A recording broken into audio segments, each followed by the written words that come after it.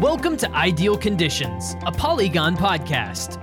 From controlling temperature and humidity in buildings and food plants to restoring critical documents like X-rays and rare books, we're here to explore the challenges and solutions for interior climate management and remediation.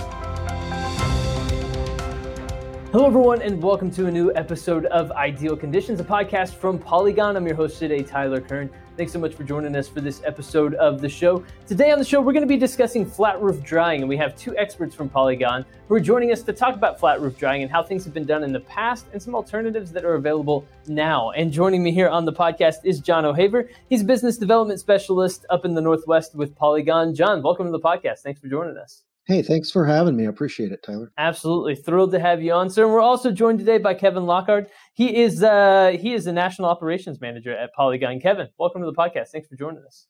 Thank you for having me as well. Absolutely. Absolutely. So, guys, when it comes to flat roof drying, let's start off just about some of the negative effects of having moisture saturation on a roof. So either one of you guys, Kevin, maybe let's start off with you. What are some of the negative effects of moisture saturation on a roof? Well, when you get moisture within a roof surface, there's several things that can happen. The degradation of the materials within that roof can really have a negative impact on the building. And then over the long term, you can also start to have structural integrity issues, whether materials are rusting or like I said, degrading over time. You also tend to lose the R value of the insulation that's in there, which can have some longer term effects as well. And energy costs, and then it can just really deteriorate the overall longevity and lifetime of that roof system. Absolutely. And John, anything that you'd like to add on to Kevin's answer there, just the negative effects of moisture accumulation on a roof?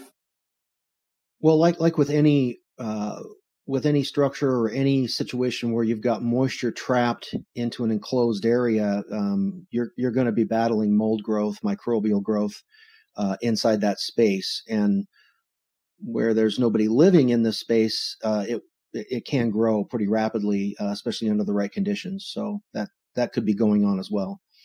Yeah, that's a great point. And Kevin, you mentioned something also that I think is interesting, and that might be some hidden costs in HVAC systems and things along those lines from that moisture saturation. Can you go into a little bit more detail on what that looks like and maybe some of the hidden costs of moisture saturation that people might not necessarily see or immediately be aware of?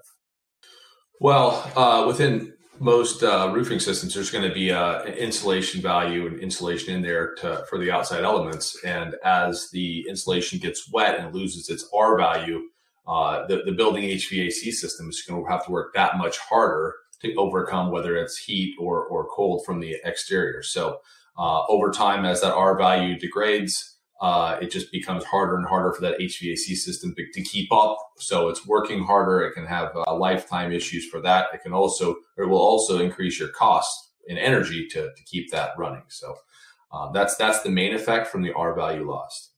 Absolutely. Absolutely. So when it comes to re-roofing, which is something that building owners and operators surely know about, John, tell us a little bit about how costly it can be to re-roof a building. Well, not being a roofer, we're a technical drying company, but the conversations that we're having with specialists that are in that field, depending on the size of the roof and depending on the materials and depending on the location of the roof, it can be extraordinarily expensive. I've heard upwards of $25, $27 a square foot to re-roof a building. So it's not free. As nothing in life is, but certainly some things are more costly than others, and so definitely worth discussing. Just maybe some alternatives to that. But Kevin, tell us a little bit about how people have traditionally approached drying roofs. Is that something that's ever really happened before? Not traditionally. Typically, what has happened in the past is if there's an issue with the roof, it's usually cut apart, ripped apart. It goes back in the it's just easier, or has been easier in the past without other solutions to rip it apart and then re-roof. It's similar to the thought process in restoration before there was really a push to restore buildings instead of cut everything out after a water damage. So it follows that path of thought that if we can we could restore these roofs rather than rip them up, there's going to be cost savings and several other positive impacts just from doing it a different way. So we're trying to look at doing things a different way rather than the traditional how we've always done it, rip it off and replace it. There's got to be a better way is how we're looking at it. So John, maybe kick us off and tell us a little bit about this different way, this different approach to just ripping an entire roof off and starting over. Yeah, I'll piggyback on what Kevin was just saying. You know, the traditional tear off, when you start thinking about what happens to a business that's trying to operate inside that building, you know, if it's a hospital, hospitals tend to put their surgical rooms on the top floor of the building. So now you've got that impact. If it's a school, you're trying to you're trying to accommodate, you know, everything that's going on in that school year round. If it's an office building, apartment building, you know, there's a lot of things going on in these buildings, and being able to dry the roof in place without it being torn off it has a pretty dramatic impact on business interruption and helping to avoid that. Kevin, do you want to follow up on that and tell us a little bit more about drying in place and what that looks like and what that process entails? Well, it depends on the structure. You know, roofs are built differently. There's different compositions and makeup, but in general terms, it's very similar to how we have traditionally dried out a building or a gym floor or a different type of substrate, where you have a concept of a push-pull, where we're pushing dehumidified air into one side. It's traveling through the cracks and crevices of underneath the roof surface, and then being pulled out by high pressure pumps on another end.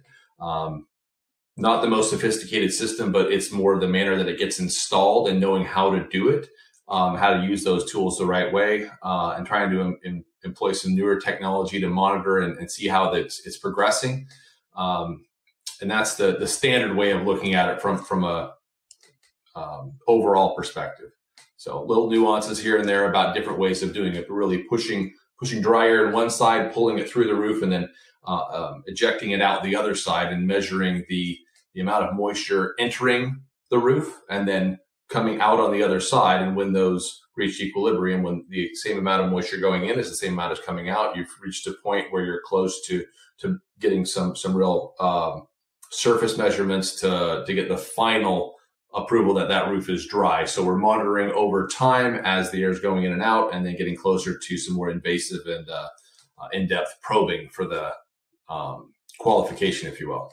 So, John, we obviously talked about the cost associated with re-roofing. What are some of the benefits when it comes to what we're talking about here when it comes to drying in place? Tell me some of the benefits and how this can end up benefiting building owners, operators, people along those lines. Well, I think one of the leading benefits would be something we just mentioned earlier, and that would be business interruption and all the costs and associated with that, but also risk management. There's risk associated with tearing off a roof. There's risk associated with having the demo phase and the re-roofing phase. But also, right now there's everybody's pretty much aware of all the supply chain issues that are going on in the country right now.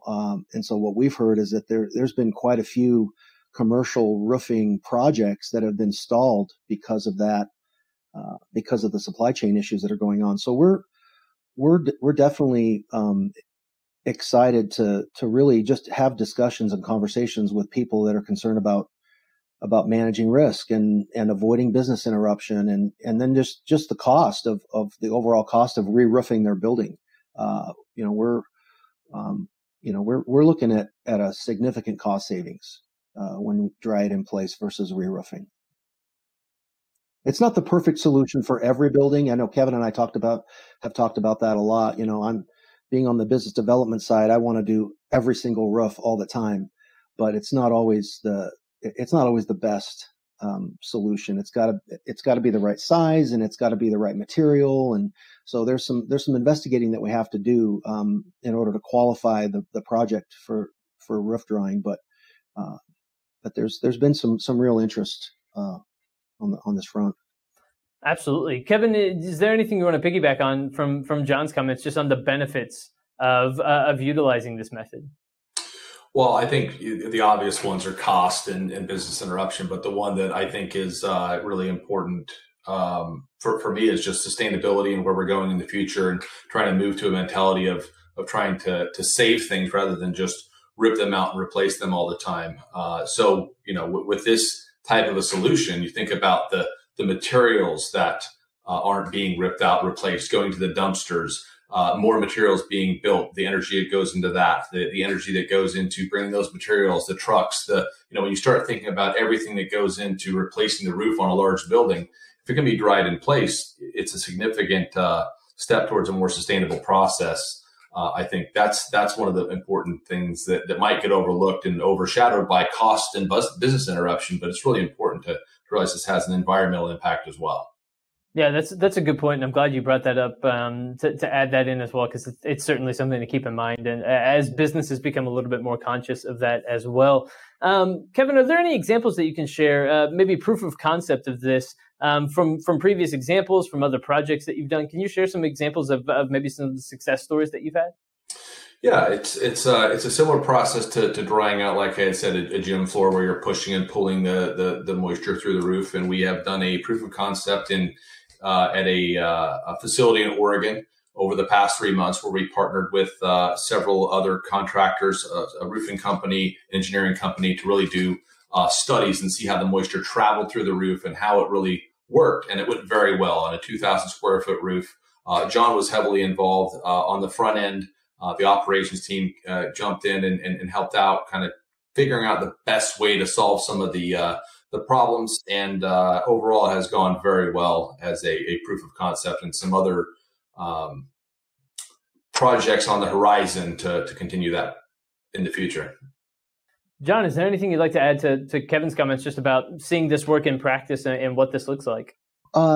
He summed it up really well. I would think the one thing I would add is that the feedback that we got on the one of the projects that we did was the client was surprised at how the effect that the drying had on the actual concrete. They were looking for drying of the roofing materials that sit on top of the concrete, but they were very pleasantly surprised at how the concrete itself had dried out.